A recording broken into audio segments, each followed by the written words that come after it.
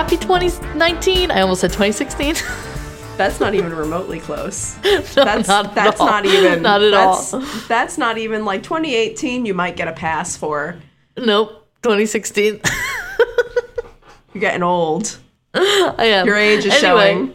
Happy 2019. Happy 2019. We're back with like just a regular episode instead of the mini episode that we had last week. But it was a fun time. Oh no, it was a fun time. I had fun.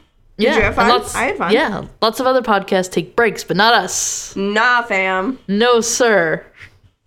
Maybe next year. We were together on New Year's. We were together. We didn't get any pictures of us just together. We should have. The We've whole got group. were we sitting? I can maybe crop something. Were we sitting near each other at least in No. the one picture that we took? No, we were not. No, we weren't even standing near each other. Nope. Fuck. Opposite sides. Fuck. It's because we talk to each other every week, so we just wanted to get the fuck away from each other, but still keep up That's true. the facade that we actually like each other. Mm-hmm. We That don't. was it? We hate each other. No. Absolutely not. Haley, you no. Haley, Whoa, you dumb whoa. bitch. You dumb bitch. We're literally standing right next to each other in this picture. In which one? The one. The one in the that- kitchen? Yes. I'm looking at it Oh. right now. All right. Fine. I'm gonna post it. So everybody knows what we're talking about, because quite literally, like we'll have to. I don't want to like crop out Gabby. I might just put like a sticker over her face, but we are standing. Put like the skull right and next to each other. crossbones stickers over everyone's faces. Yeah, I will do that just because like I'm extremely like I'm offended. Anonymity. I'm offended. No, but also I'm offended because I was thinking about the I'm one just where we were on offended. the couch I'm a millennial and I'm offended. The one where we were on the couch. What was that one? with the timer photo. This is very interesting for everybody. Yeah, I was gonna say we're gonna need to cut out like a lot of this, but don't worry, I will post the picture of us on New Year's with no one else but us. Just us. Doesn't matter about And- anybody else. Next month, I'm going to see you again too because I'm going to California. I went to her, now she comes to me, bitches. Yeah. So, there may be photos of us, I don't know, by the Cecil Hotel, by... I mean, you never know. I could kill Haley in the La Brea tar pits. Like, I could just push her in. Like, we don't know. You could. We don't There's know. There could be a mini California true crime sightseeing tour that happens. There could We'll definitely see. be one. Yeah. But anyway, this week, we took suggestions on our Instagram of what people wanted to see in the new year. And somebody said kidnappings and missing person cases. And I got like one of the most popular ones that I could think of. And that is the Elizabeth Smart kidnapping. Hi. Also, just a quick shout out to the lovely young lady, Alyssa, who suggested to us that we do more missing persons cases. Yes. Well, she's not missing anymore. So this was She's not missing anymore. We're going to get a to your up specific and vanish kidnapping. type cases too, don't worry. But we're going to kick it off with like a cute, fun one that everybody knows. Before Cute fun. Cute and fun. Super cute, super fun, super Yeah. horrendous. But, I mean, like, super happy ending, so... It is a good ending. Yeah, Like, she turned out to be a spoiler, badass. Spoiler alert, for those who don't know it. Yeah. But yeah, not the worst, not the best, but not the worst. No, but I would say it's probably one of, like, I don't know, top 5 most popular kidnapping cases that people would know of. Easily. I'd say that it's right up there with, like, Natalie Holloway and all of that. Yeah, like, if you're thinking of, like, Names one Yeah. famous kidnapping case. Yeah, but... So we're going to get into it. Hold on, I'm just turning the audio off on my phone because I know it's going to go off. Yep, mine will go off, definitely. What time is it? I mean, mine's going to go off probably in about half an hour, telling me that I need to take my birth control, so everybody gets to All right. tune in for that. Well, put your phone away from you so it's not into the microphone. Yeah, I'm going to, like, throw it somewhere. It's just, I'm nervous that the cat is going to eat it. Yeah. So, Anyway. all right. So here's how we begin. Just a little bit about Elizabeth Smart. She was born on November 3rd, 1987 in Salt Lake City, Utah, to Ed and Louise Smart. She is one of 6 kids She had 4 brothers and 1 sister, and they were all raised as members of the LDS Church, the Church of Latter-day Saints. They were Mormons. The Book of Mormon. Wow. Let's see if Elliot can pitch correct that. He can't. I'm going to come out sounding like T-Pain, and I'm not even going to be mad about it. Perfect. So she attended East High School in Salt Lake City. East Side High, Wildcats. No, just East. Get your head in the game. And she later went on to receive I'm drugged within an inch of my life on cold medicine, everybody. Perfect. Good. So it's a good thing you're not doing the episode this week. Quite literally, Michael said to me, we were supposed to record yesterday, but I was super sick. But he was like, yeah, you're not doing this week's episode, are you? And I'm sitting there sounding like fucking Roz from Monsters. Like, why? Why do you say that? What do you think? It's all right. I did my Geen episode while really sick. You did do your Geen episode while really sick, and you did it like a champ. Thanks. Anyway. Love you. So she went on to receive a bachelor's degree in harp performance at Brigham Young University. Yes, she did. Because she's a badass.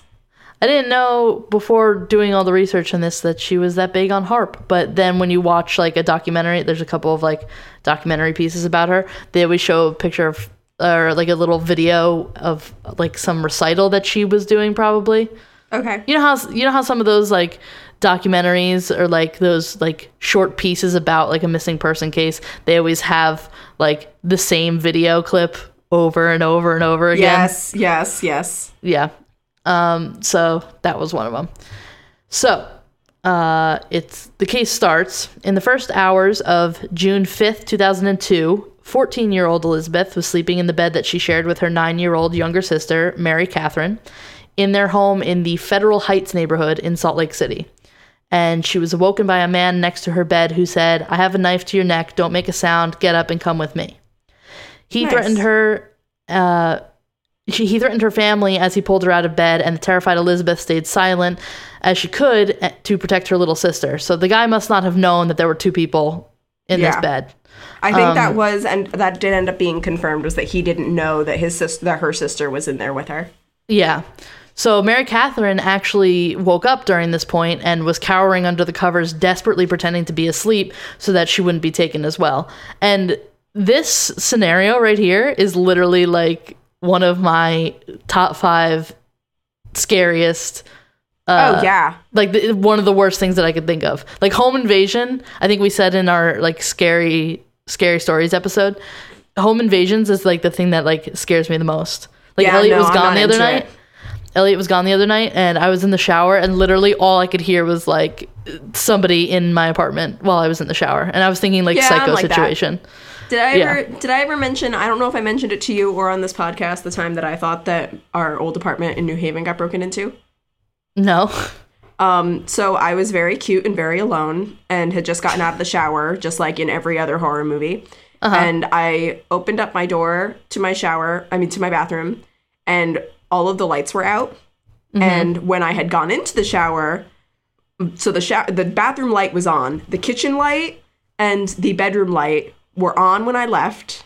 When I came back, they were out. Ooh.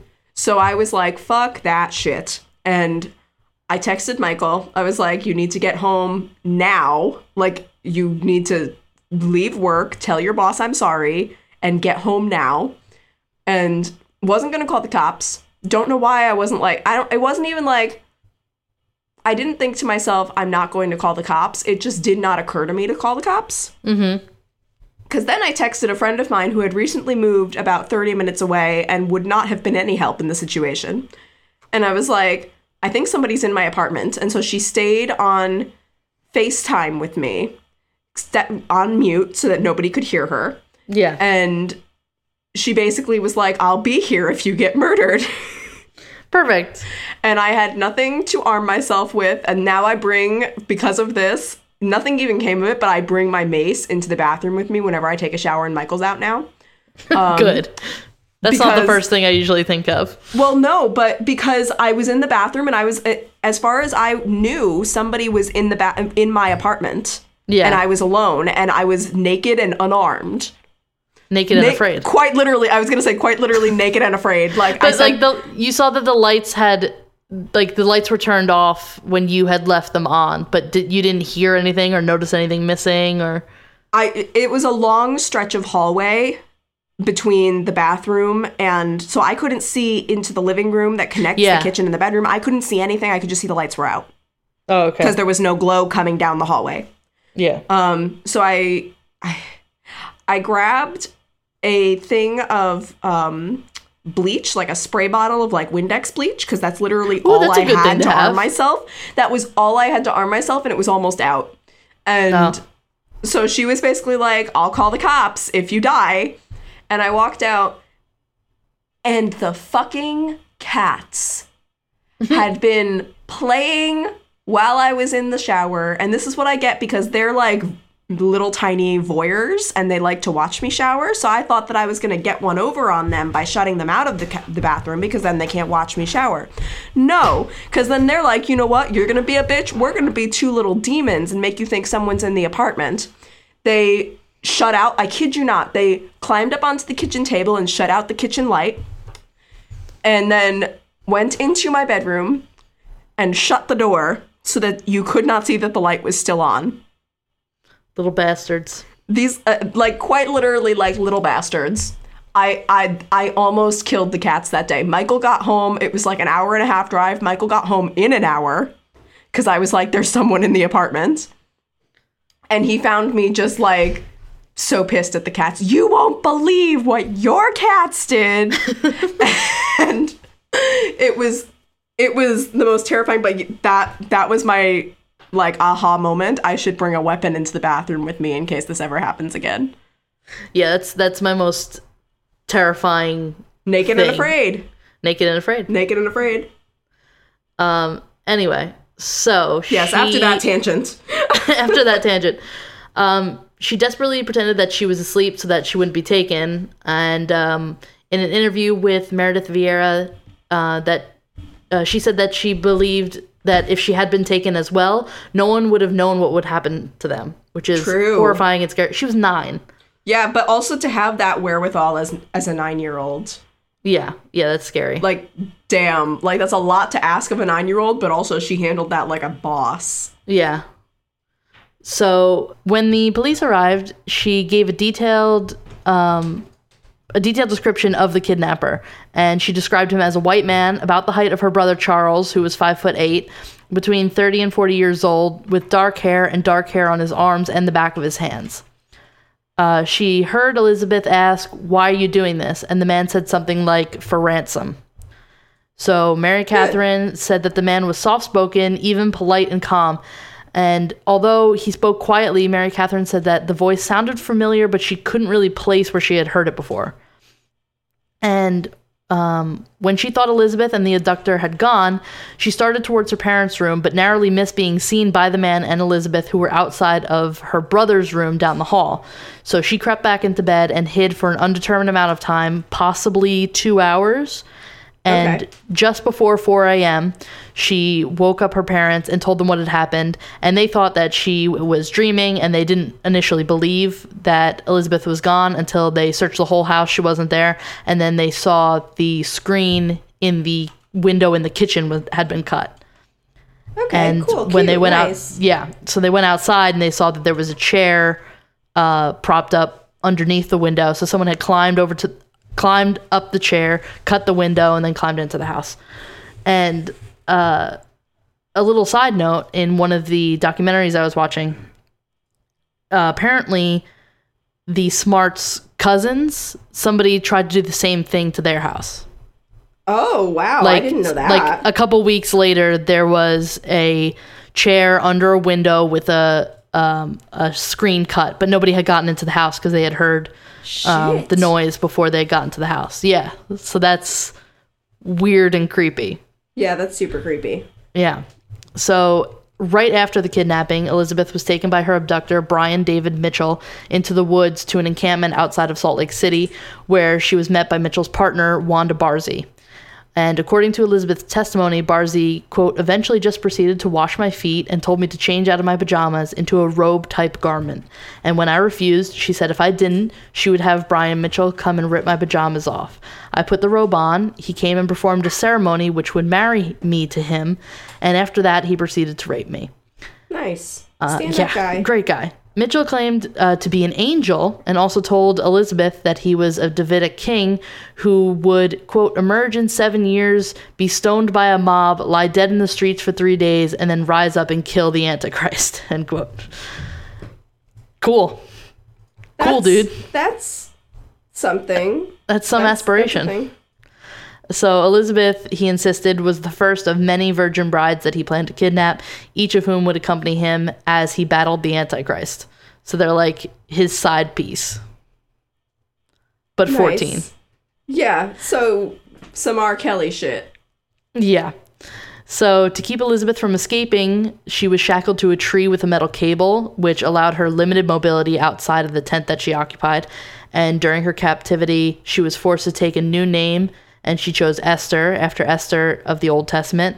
Yeah. And apparently Brian David Mitchell... Yes. Who knows their VeggieTales. Apparently Brian David Mitchell also called her Shears-Jahub. I don't know. That's new to me. A stupid fucking name. Hey. It was later revealed one of our listeners is named Shears-Jahub. I don't even know if I'm pronouncing it right. Don't you cost us a listener. Don't. Yeah, they're probably sitting there like, it's called Sarah. Yeah, but my name is Lucretia. You're taking the side of a psychotic Jesus type.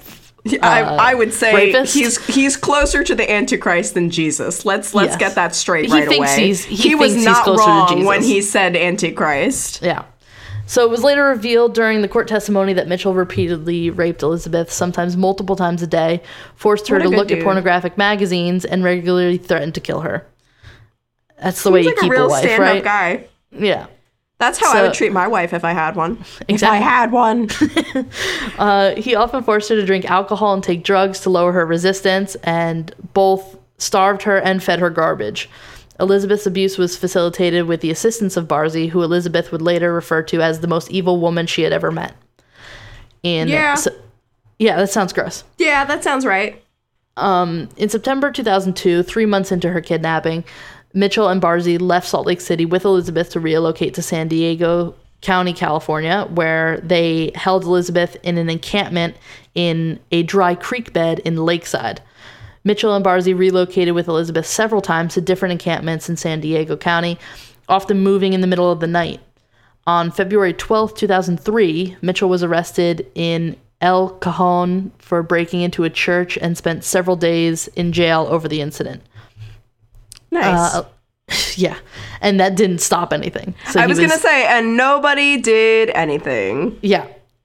Elizabeth accompanied Mitchell and Barzee in public on numerous occasions, but her presence was either obscured or unnoticed via various methods of concealment, which often consisted of her wearing a headscarf and veil over her face. Yeah. And in August 2002, around 2 months after the kidnapping, Mitchell devised a plan to leave Salt Lake City with Barzee and Elizabeth, possibly to Boston or New York, to research potential places to relocate. Mitchell and Barzee visited the Salt Lake City Public Library, where... The public what? Library. The library. Sorry. And that's the story of how the podcast almost ended. I was speaking too fast and I was trying to read ahead. Sure. There they were noticed by library patrons for their unusual clothing, each wearing full-length robes with veils concealing most of their face. The patrons were... A patron was convinced to call the police after looking closely at Elizabeth's eyes. Yep. And a police detective arrived at the library. Which also, awesome. Yeah. Awesome. Yeah, it's pretty crazy. Like, but amazing. Yeah. A plus detective work. That person, see, now you're doing it to me. That person at the library, that person, like, is definitely a true crime fan, yeah, definitely, to say the least. Based on just like, oh, their eyes look like Elizabeth Smart's. Yeah, I'm calling the fucking cops. But also, the detective is shite because. Yes. Oh yeah, no. He arrived at the library and confronted Mitchell, Barzee, and Elizabeth. However, he was deterred by Mitchell, who claimed that Elizabeth was his daughter and that they were unable to remove their veils for religious reasons. And when questioned, when questioned by the detectives, Barzee told Elizabeth to remain silent, and Mitchell stated that their religion prohibited women from speaking in public. Elizabeth would later claim that Barzee signaled to her not to move and gripped her legs under the table. She later recalled the incident saying, quote, "I felt like Hope was walking out the door. I was mad at myself that I didn't say anything, mad at myself for not taking the chance. So close. I felt terrible the detective hadn't pushed harder. He just walked away," end quote. But, like, that's not her fault. I feel bad that she... Yeah, it's not her fault. And, like, if they were doing... like wearing that out of religious reasons, you can't just rip a veil off somebody's face. No, but there is protocol set in place for stuff like that, I believe. And also, like, what makes me also a little bit annoyed is I know that that's not his intention, like that he's a psychotic dude, but like that really fucks things up for people who actually do wear veils for religious reasons. Yeah, exactly. And who can't remove them. It's like, come on. Like, I know you're the Antichrist. You don't have to be this much the Antichrist. Yeah, well, it was his own religion that he was fucking making up. Yeah, I know, but still. So Elizabeth also visited grocery stores and restaurants, but went unnoticed. In fall of 2002, she attended a Halloween party with Mitchell and Barzee and was actually photographed wearing a veil and robe among Mitchell and other party guests. Good. Which is fucking crazy. And I think nuts, yeah. In one of the documentaries I watched about it, they talked to somebody who was like at the party, or like somebody who hosted the party or whatever, and they said like, yeah, me and my friend like went up to her and we're like, are you okay? Like, do you want anything? Can we help you with anything? And I guess Elizabeth was so scared that she just didn't open her mouth. Right. Well, which, yeah, I mean, I can understand, but also like at the point where she's at the library, like obviously I'm not in the situation, so you can't pass judgment on something. You can never know. But like, you're at a place where there's a police officer. If you speak up, if she just ripped the veil off and be like, I'm Elizabeth Smart, like. But she was also a kid. Yeah. Like, and between the way he groomed her in such a way to be so subservient and so quiet and such a good captive, and also the fact that she was a kid, so she didn't have like if he tried to like pull a lot of this shit with an adult, he would not have gotten as far. Yeah, I guess. Like as a kid, especially as a kid in organized religion, you're taught to be quiet, you're taught to respect your elders, you're like, and even if that person is kidnapping you and actively assaulting and raping you, I think there's still a little bit of that, like, but I have to do what they say ingrained in the back of your mind, just because you don't know, the adult, whether they're crazy or not, still has some form of power. And you don't know what that power is. He could kill her. She could have just been more afraid of Mitchell than she was confident in the police at that point. Right. Like it's not like she was inside a police station. Right. And it's not like, you don't know, like the police could very well not take her seriously for whatever reason. I'm not saying that they wouldn't, but God forbid something could have happened and then she would have been stuck alone with this guy. He would have, knowing that she did try to get away. Yeah, exactly. And now she's back in his worse. Like, yes, he could have killed her. Yeah. So jumping back real quick to the Smarts and the investigation, on June 6, 2002, the day after she was abducted, Ed and Louise went on, actually I think it's Lois, Ed and Lois went on TV. Lois? Yep, that's Lois. Sorry, I said Louise real quick. Ed and Lois went on TV to plead for the kidnapper to return their daughter, and a massive regional search effort was started and involved over 2,000 volunteers each day, as well as dogs and planes. And flyers were circulated in surrounding areas and online, but after many months of searching, the community-led search efforts were redirected to other means of finding Elizabeth. Right. But no DNA or fingerprints were found at the site, and a search using bloodhounds was unsuccessful. And Mary Catherine's observations were of little use, and they were too broad.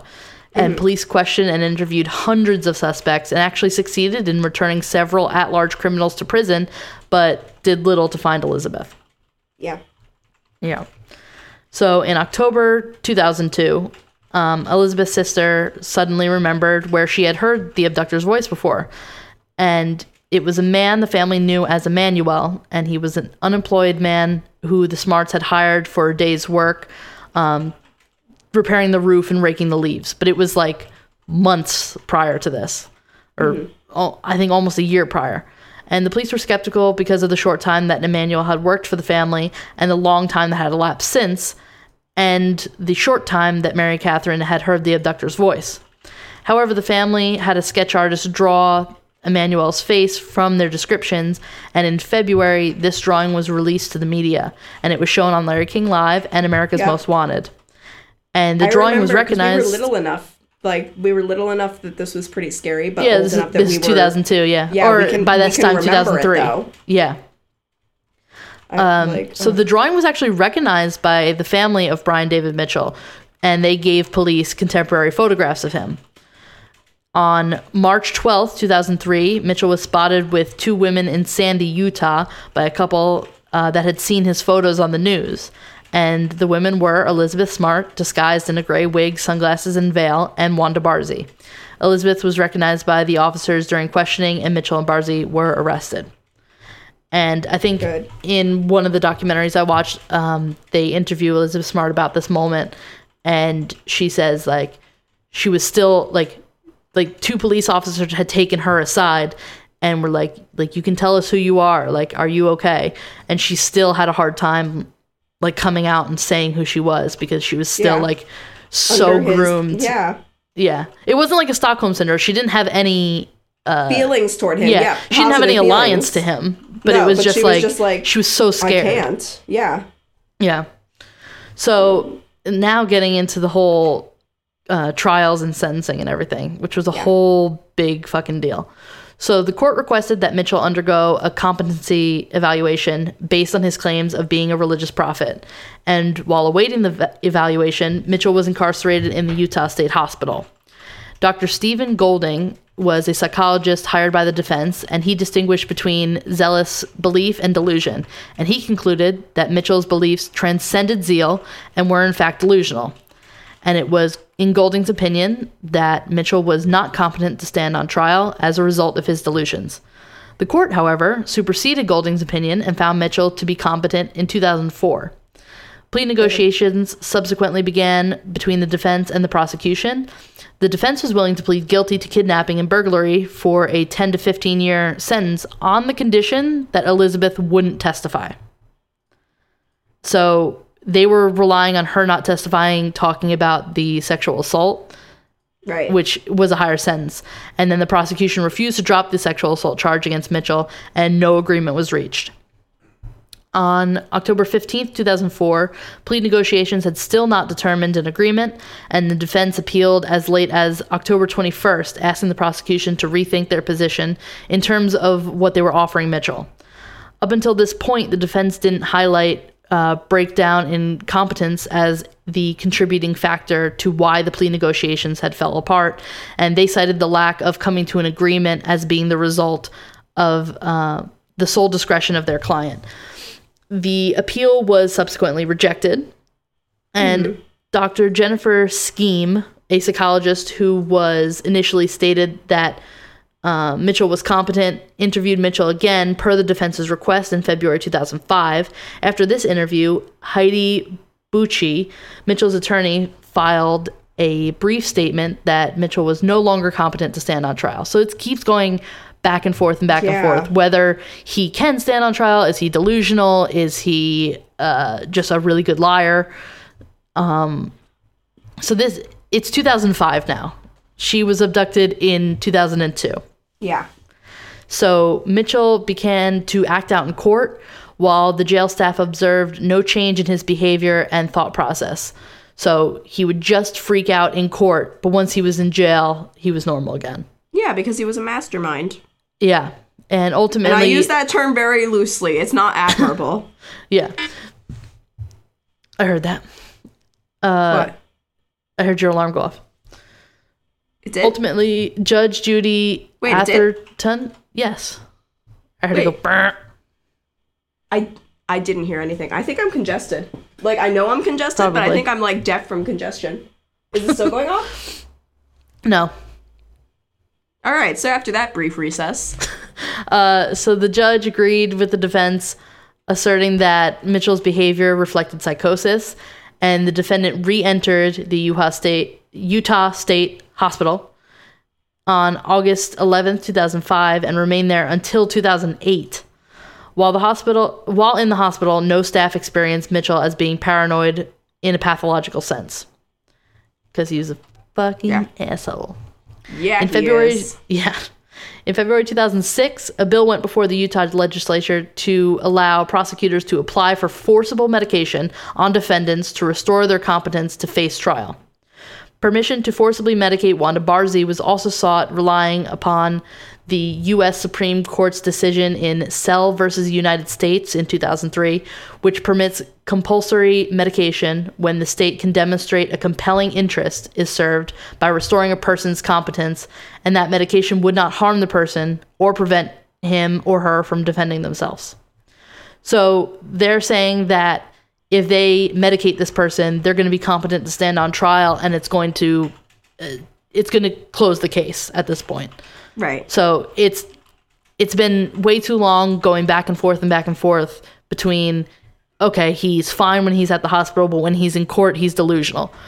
Yeah. So they want to medicate Barzee and Mitchell to be like, okay, so they're medicated, they're competent to stand on trial, they're not delusional, they're within their own minds, and they can defend themselves. They're not like in a fog. They're behaving themselves. Yeah. In June 2006, a Utah judge approved the forcible medication of Barzee so that she could stand on trial. On December 18th, 2006, Mitchell was again declared unfit to stand on trial in the Utah state courts after screaming at a judge during the hearing to forsake those robes and kneel in the dust. Cute. Yeah. Doctors have been trying to treat Mitchell without drugs, but prosecutor Kent Morgan said after that scene in court that a request was likely to be made for permission to forcibly administer drugs. On December 12th, 2008, it was reported that Mitchell could not legally be forced to be medicated by the state of Utah to attempt to restore his mental competency, also claiming that it was, quote, unnecessary and needlessly harsh, end quote.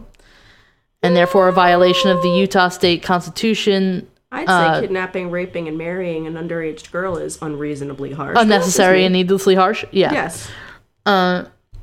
Yeah, so they had to prolong the trial proceedings. And the case was eventually transferred to federal court on October 10th, 2008. Issues of competency proved to be the crux of the case, as we have been learning.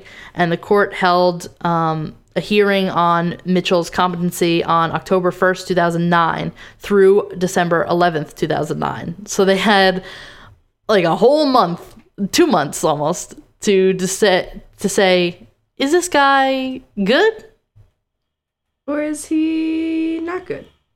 Yeah. I don't understand, like, what he thinks he's getting from continuously acting out to prolong this trial. Like, he's going to, I don't know if he's that delusional that he doesn't think that he'll ever, like, have to stand trial. I don't know. Or, like, because, like, he's being held at a state hospital, and then if he gets convicted, he's just being held at a prison. Yeah. I don't know. Is the food better? Like, what is the difference? I don't know, and I don't understand, and maybe that's because I'm sane and he's not, but... Yeah. So, on one occasion during a hearing in October, it was reported that Mitchell burst out singing hymns in court. During one of these hearings, and Elizabeth was at these hearings, she described Mitchell as, quote, smart, articulate, evil, wicked, manipulative, sneaky, slimy, selfish, greedy, not spiritual, not religious, not close to God. Extremely loud, incredibly close. Yes. Competency evaluations conducted by Dr. Noel Gardner, Dr. Wellner, and Dr. Richard DeMeyer were presented at the hearing, and Dr. Gardner maintained that he believed Mitchell was fully aware of his actions and was attempting to deceive the court. Oh, 100%. Obviously. No fucking shit. Dr. Michael Wellner another witness in the case, reviewed 210 sources and 57 separate interviews, including Mitchell, his wife Wanda Barzee, his family, and Elizabeth Smart. The court credited Dr. Wellner with presenting a 206-page report. Wellner suggested that Mitchell was competent to stand trial and diagnosed him with non-exclusive pedophilia, antisocial personality disorder, narcissistic personality disorder, and alcohol abuse in a controlled environment. Wellner believed that Mitchell was highly manipulative and used his religious expression as a way to coax people into overlooking his high function and dismissing him as delusional. While experts for the defense, including Dr. DeMeyer, a clinical psychologist, did not dispute these diagnoses, they maintained that he had concurrent fixed delusional disorder, believing that Mitchell was mentally ill at the time of his crime, and this greatly impaired his judgment. Mitchell was found to be mentally ill per the defense and deemed competent to stand on trial on March 1st, 2010. Jesus. Yeah, so long after the actual crime happened. Again, and I don't understand, if somebody has a better grasp of psychology than either of us clearly do, please feel free to reach out. I just don't understand what he thinks he's accomplishing by prolonging this by 5 fucking years. But he just wants to get one over on people. It doesn't matter where he's being held, just that he wants to prove that he's in control. I guess. He's holding up this whole fucking trial. I guess. Yeah. And I think I remember from an episode of Martinis and Murder where they were talking about competency to stand on trial and stuff. And they interviewed somebody, and it's really, really fucking hard to be called unfit to stand trial. Yeah. And he got called unfit to stand on trial multiple times. So he is a master manipulator. Well, yeah, absolutely. Well, I mean, you can even tell that not just from how he manipulated everybody during the trial, but how he manipulated Elizabeth into literally speaking up to a cop. Yeah. So to end fuck this guy. This sentencing. Not actually, because ew, but fuck this guy. Wanda Barzee eventually pleaded guilty and was sentenced to concurrent terms of 15 years in state and federal prison. However, due to delays and mental evaluations, it took Mitchell's case almost 8 years to come to court. And Mitchell's trial began on November 8th, 2010. The defense acknowledged that Mitchell was, in fact, responsible for the crimes, but contended that he was legally insane at the time of the crime and should therefore be found not guilty by reason of insanity. The insanity defense for Mitchell was struck down on December 10th, 2010, when the jury found him guilty of kidnapping and transporting a minor across state lines with intent to engage in sexual activity. U.S. District Judge Dale Kimball sentenced Mitchell to life in prison without the possibility of parole, and Mitchell is currently serving his sentence at the United States Penitentiary in Tucson, and it's a high-security federal prison. So he's never getting out. But on the other hand, something that's been in the news within the last week. I'm so mad. I mean, this happened in September, but yeah. It actually happened in September, but it's been getting a lot of traction recently because of... Yeah, September 19th. I'll talk about it. Was she granted in September? No, she got out on September 19th. So we're talking about Wanda Barzee. The past 6 months have been just a blur. Yeah, right. So Elizabeth Smart said the Utah Parole Board's decision to release Wanda Barzee was surprising and incomprehensible. Barzee wasn't expected to be released for at least another 5 years. However, the Utah Board of Pardons and Parole said it hadn't credited her sentence in the state system with the time that she served in federal prison. As such, Barzee, now 72, was released from prison on September 19th, 2018. Elizabeth said in a statement, quote, It's incomprehensible how someone who has not cooperated with her mental health evaluations or risk assessments and someone who did not show up to her own parole hearing can be released to our community. I appreciate the support, love, and concern that has already been expressed and will work diligently to address the issue of Barzee's release, as well as to ensure changes are made moving forward to ensure this doesn't happen to anyone else in the future. She went on to say, I believe she is still dangerous.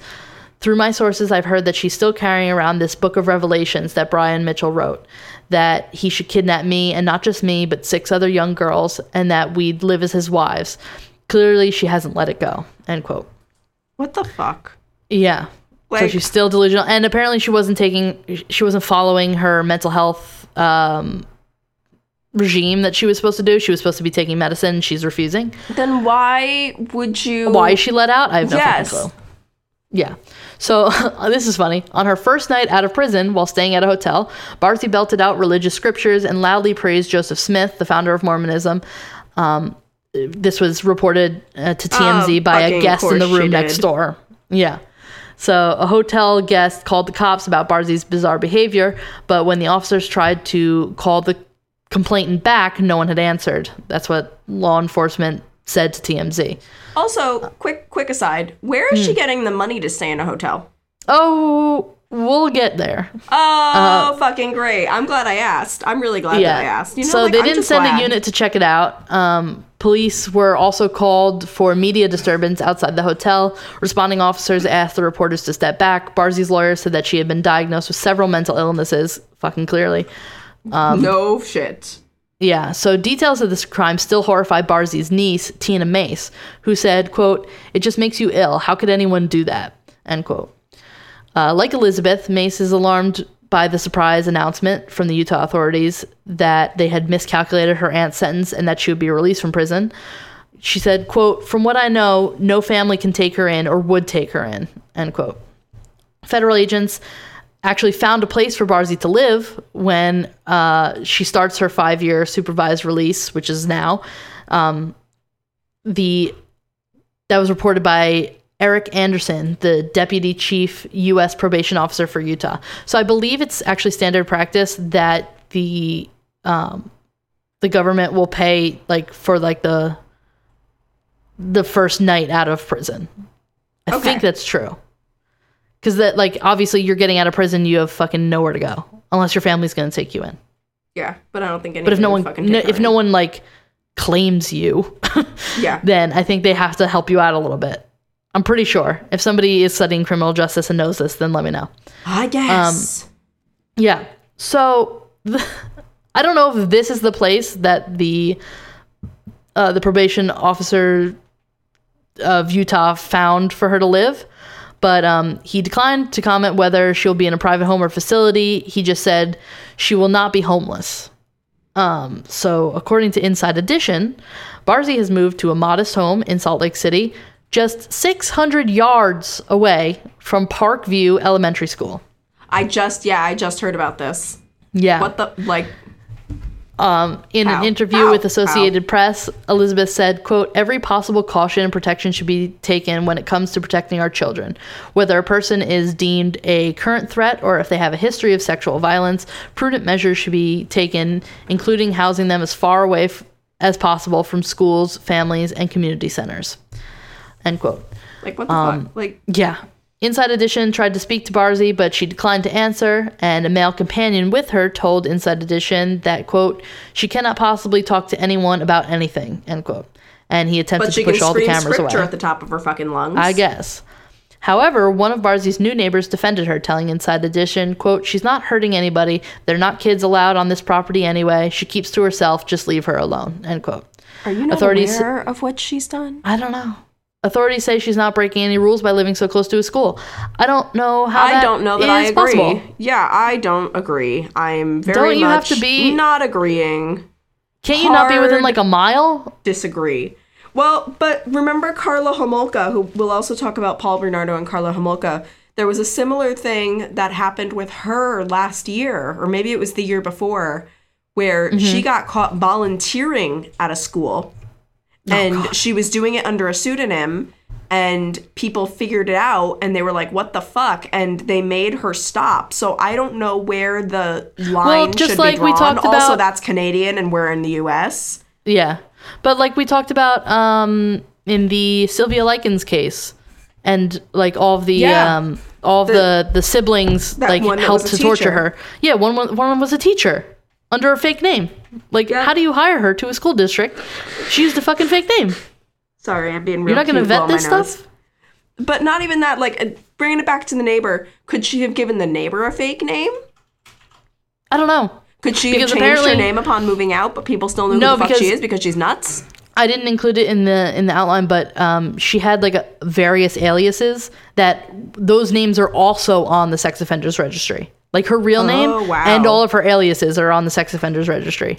So unless she fucking came up with something new, but also I don't see how this neighbor could think she's anyone else. Yeah. No. Like, I mean, so if you unless this person that has case no so clue, much as remotely. Yeah. If you watched the news. I don't know. But that's stuff that's happening like right now. This was reported maybe 4 days ago. Yes, that she was living near her school. Yeah. So we'll do little updates on that if we hear anything. But that's fucking crazy. That's God damn. So jumping into pop culture stuff, there's a couple books. Elizabeth actually wrote 2 books.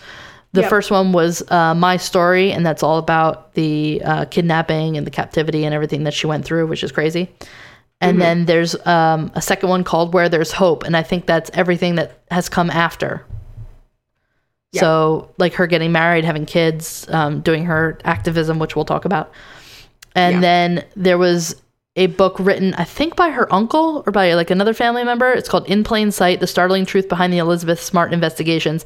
And there was actually a movie based on his book. And that one was, hold on. Which one was that? Oh, it was The Elizabeth Story. And that was, came out in 2003. It's got an audience score of 44%. And Google score of 82%. And it was based on the book written by Tom Smart, and it was nominated for 3 Young Artist Awards in 2004. And the film first aired on CBS. When was the film aired? I was gonna get to it. The film first aired on CBS on November 9th, 2003, just 8 months after Elizabeth was found. But the book was published after? No, it was the movie was based on the book.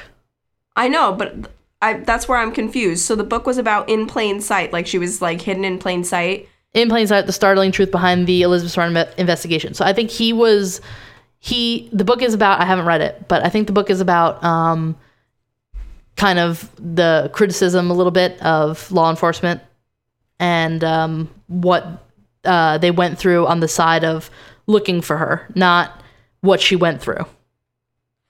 Okay. Yeah. I got confused because I got my dates confused. I'm gonna level here, and I thought I forgot that she went missing in 2002 and was found in 2003, and I was like, wait. So then, how did they publish this book before they found her? Because I thought they found her in 2004. Yeah, and I'm just a dumb hoe. I don't know if this is the one that the movie is based on, because Elizabeth's father wrote a book called Bringing Elizabeth Home, A Journey of Faith and Hope. And that might be the one that this is based on. But I don't remember. But either way, I'm sure they're all a good read. Yeah. And then there's one more book called Held Captive, The Kidnapping and Rescue of Elizabeth Smart. And that's by Maggie Haberman and Janine McIntosh. And it's the only one that's not related to Elizabeth Smart. Yep. There was also... go ahead. There's another movie called I Am Elizabeth Smart, and it got an audience score of 60%, Google score of 94%, and that came out in 2017. Yeah, and that came out on the 15th anniversary of her abduction, and it was a Lifetime movie, like a made-for-TV Lifetime movie, and it was narrated and produced by Elizabeth Smart, and it tells the kidnapping from her own perspective. That's incredible. Also, I just slammed my hand into the desk. It's fine. Oh no. I'm fine. I saw it pick up massively on my end on the recording, so if that doesn't go away, that's why. Yeah. Okay. Her story was also featured on a bunch of TV shows. In 2013, an episode of 2020 called Rescued. 48 Hours in 2009, an episode called Answered Prayers. There was one called Notorious Elizabeth Smart, The Long Way Home in 2006. She was in Dateline NBC in 2010. And she was also featured on many TV shows as an activist, including Nancy Grace, Larry King Live, The Oprah Winfrey Show, Good Morning America, The Dr. Oz Show, The Today Show, and Access Hollywood Live, to name a few. Just a few. Yeah. So I'm going to get into her activism now, but she has changed everything that she's wanted to do since the kidnapping. She, on March 8th, 2006, she went before Congress to support sexual predator legislation and the Amber Alert system, which we have talked about. Mm-hmm. On July 26, 2006, she spoke after the signing of the Adam Walsh Act, which we'll talk about in an Adam Walsh episode. In May 2008, she traveled to Washington, D.C., where she helped present a book, You're Not Alone, published by the U.S. Department of Justice, which has entries written by her, as well as 4 other recovered young adults. On October 27, 2009, Elizabeth spoke at the 2009 Women's Conference in California, hosted by Maria Shriver, on overcoming obstacles in life. In 2011, she founded the Elizabeth Smart Foundation, which aims to support the Internet Crimes Against Children Task Force to educate children about violent and sexual crimes. And the foundation is in the process of merging with Operation Underground Railroad to combine efforts in the fight against human trafficking. Nice. She's genuinely, like, if anybody takes, like, even a second to look into her, like, there was a really good Vice article where they followed her around for a day. She's constantly, like, super busy, super involved in everything, like, such a cool activist, but she's also, like, super involved at home with her family, with her children. Yeah, I think she has, like, 3 kids. Yeah, she has something like that, but she also, like, has started talking about religious teachings regarding women and sex. Because I'll get to that. Yeah. Okay. So before that... Sorry, I'm taking over the episode. On July 7, 2011, she announced... it was announced that she would be a commentator for ABC News, mainly focusing on missing persons. On May 1st, 2013, in a speech at a human trafficking conference at Johns Hopkins University, Elizabeth discussed the need to emphasize individual self-worth in fighting human trafficking and the importance of dispelling cultural myths surrounding girls' loss of value upon sexual contact. Yeah. Having been raped by her captor, she recalled the destructive impact of exposure to sexual education programs where a sexually active girl is compared to a piece of chewed gum. She said, quote, I thought, oh God, I'm that piece of gum. Nobody rechews a piece of gum. You throw it away. And that's how easy it is to feel like you no longer have worth. You no longer have any value. Why would it even be worth screaming out? Why would it make a difference if you were rescued? Your life has no value. Which is horrible. Yeah, and whose right mind decided that they were like, oh yeah, it's a good idea to put the rape victim in the sex ed class where we talk about how women are worthless after they've been had sex with. Yeah, after people have had sex with them. Yeah. Like whose bright idea was that? Yeah. She was featured in the like that quote and that moment was featured in the what is it called? Last Week Tonight with John Oliver, where he did his big thing about sex education. And he goes into like a lot more detail on that, but like, yeah, that's super fucked up. Yeah, no, like how could you say that to somebody? How do you not think about that? Like, how does that not cross your mind? Yeah, that's fucked up. As a teacher, as an administrator, like, yeah. I don't know. She went on to ask that listeners educate children on having self-worth and how to avoid becoming a victim. Yeah. In February 2004, Elizabeth testified before the Utah State House of Representatives in favor of HB 286, which was a bill that would create an optimal circulation for use in Utah schools to provide training on child sex abuse prevention. In early 2015, Elizabeth was featured in a video produced by Faith Counts, in which she explained how her religious belief sustained her throughout her ordeal and helped her to heal. And this is a weird one. A Rhode Island legislator, Chris Seaver, he proposed a state bill that would require all computers to have a pornography filter and branded the bill the Elizabeth Smart Law. However, in March 2018, her spokesman has denied that she has any relation to the proposal, and her lawyers sent a cease and desist letter to demand him to stop using her name. Honestly, yeah. Yeah. Good. Because that has... You go, girl. That doesn't really have a lot of relevance to what happened to her. Yeah, no. And also, like, again, she's been through enough. Yeah, right? Leave her the fuck. Keep her name out your mouth. Keep a name out your mouth. Anyway, so that's it. That's the whole thing. What a badass. She's a badass. She's a badass. Yeah, there's so many, I just named, like, the 2 movies about her, but there's, like, even if you go on YouTube, there's, like, a million, like, small documentary pieces about her. She's so interesting.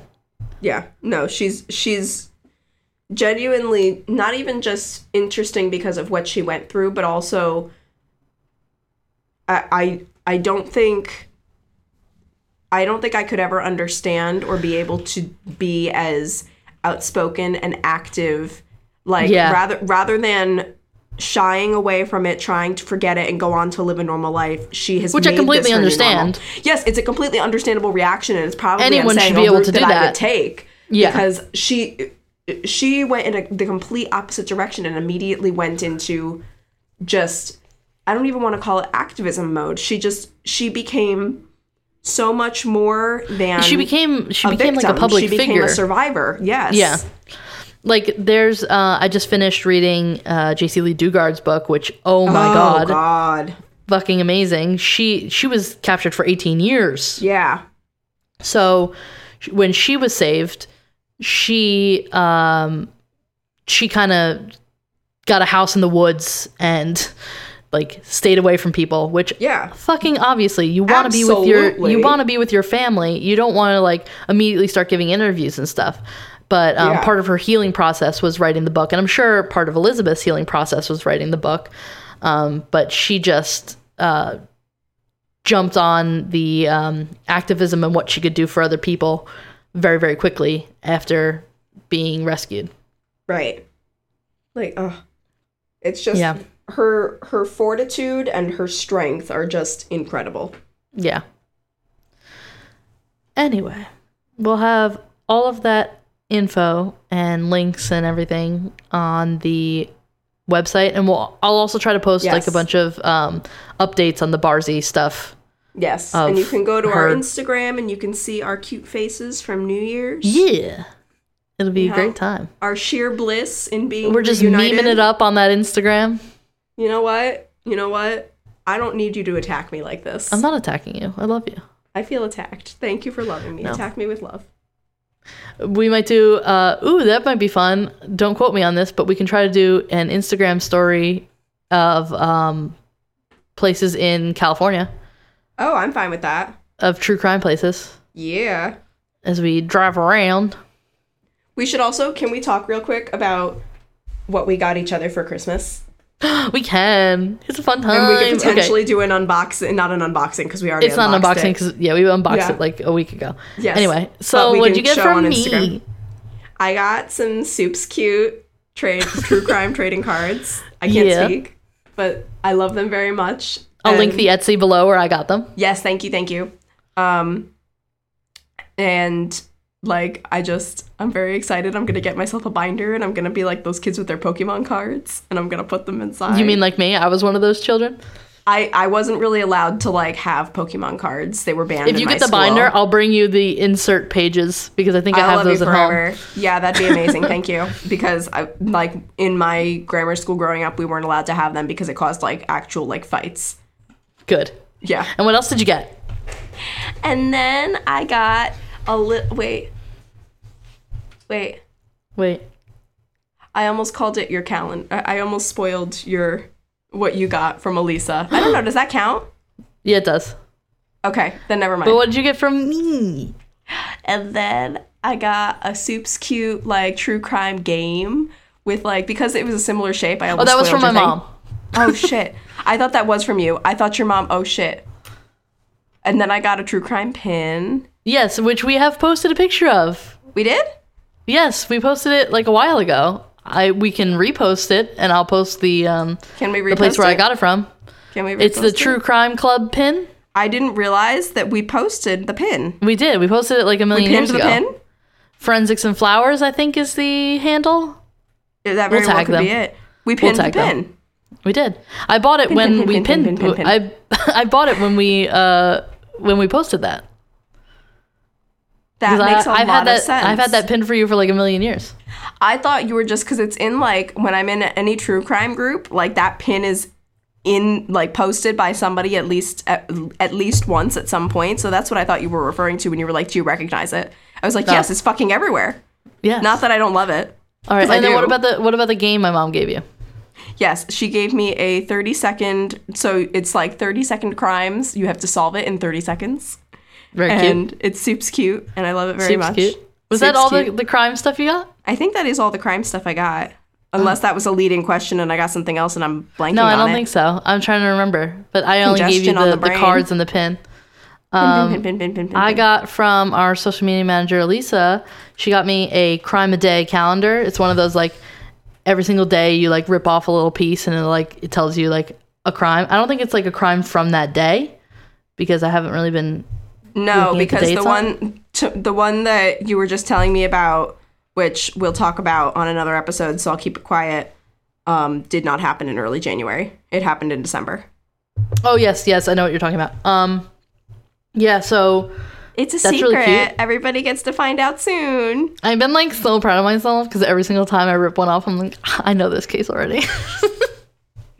You're such a... I'm not going to know 365 of them, but we'll see. You're such a know-it-all bitch. I love you so much. You got me. Yes, this is what I'm excited about. Okay, so I'm going to set the scene. So I open it, and it's a tube. It actually was sent to my house like 3 weeks before New Year's. Yeah, I know. It's just a tube that says don't open until New Year's Eve. Yes, I literally put on the address thing, I put Haley's name, and then for like the second, like you got 2 lines for the name or the company or something, and I just put do not open until New Year's Eve. That's hilarious because I totally would have. And I would have been so confused. Well, because I said to Elliot, I was like, can you intercept it? No. And he was like, we're both going to be home on Saturday. And I was like, fuck you. So I open it. Love you, Elliot. And there's an art print inside, and it's of a gorgeous, what is it? Is it lily. A lily? It's a lily. Or, yeah, so I open it. It's a lily with some dewdrops. It's purple. We'll post a picture. Yeah, it's like a colored pencil sketch of a lily. And I'm like, wow, this is very pretty. And then I look in the right-hand corner, and what is the name that's in the corner? It says Arias. She got me a Jodi Arias print. Original, which is definitely being hung up, and I want it in my bathroom because flowers seem like a bathroom type thing. Yep. But it's going to be fucking phenomenal. I'm going to tell everyone that a crazy murderer drew it. I wish I could have bottled up or taken a picture of your reaction because you quite literally just looked at me and you were like, is this?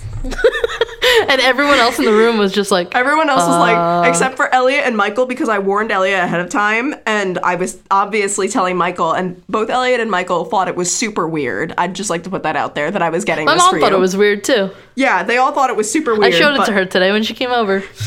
But no, and so everybody's like, what the fuck? And I told you I needed more art. I know. You were talking about it while we were there, and I was like, oh, just you wait. Ooh. Just you wait. Yeah.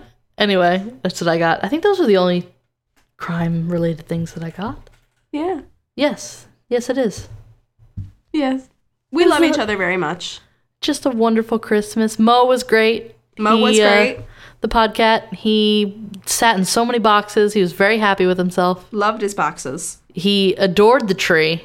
Yes. I was like, you guys should keep it up all the time because he just loves this thing. He was super into the tree. When we came in to visit him, he just likes drinking the pine water. Under the tree, just under it, just hanging. Because he knows he's a present. Yeah. He's perfect. He's just a gift. It's like, I'm giving this to you people. Krampus kitty. Krampus kitty. It's so cute. So sweet. Anyway, we've been on for way too long. Yeah, we've been at this for a while. Go to the website. crimeculturepodcast.tumblr.com. And then on there is links to the Instagram and Twitter and email at crimeculturepod@gmail.com. And email us. Tell us what you think. Tell us what you want to hear. Tell us if you got something from Jodi Arias for Christmas. I bet not. But we take a bunch of suggestions on Instagram as well. If you want to message us on Instagram, we actually message back DMs. We message back like everyone. So if you message us on Instagram, we're literally if you message us, we will respond. Yeah, somebody will respond.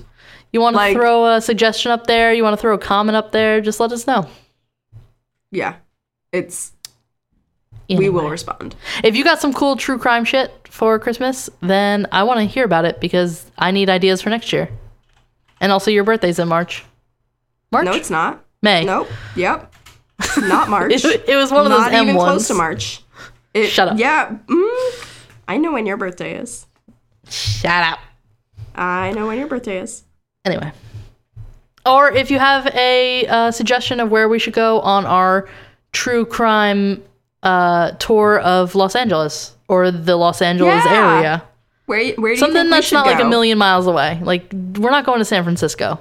No, but so I mean, maybe someday. Maybe someday. Maybe someday. But suggest stuff for us. Yeah, let us know what you think. Let us know where you want us to go. Thanks for listening. Stuff. All right. Yeah. I gotta go eat. I know. That's what I just thought of that. I was like, Haley needs to eat. My belly's been growling. I don't know if you can hear it on the mic. I can't, unfortunately. All right. Anyway. Goodbye. Bye.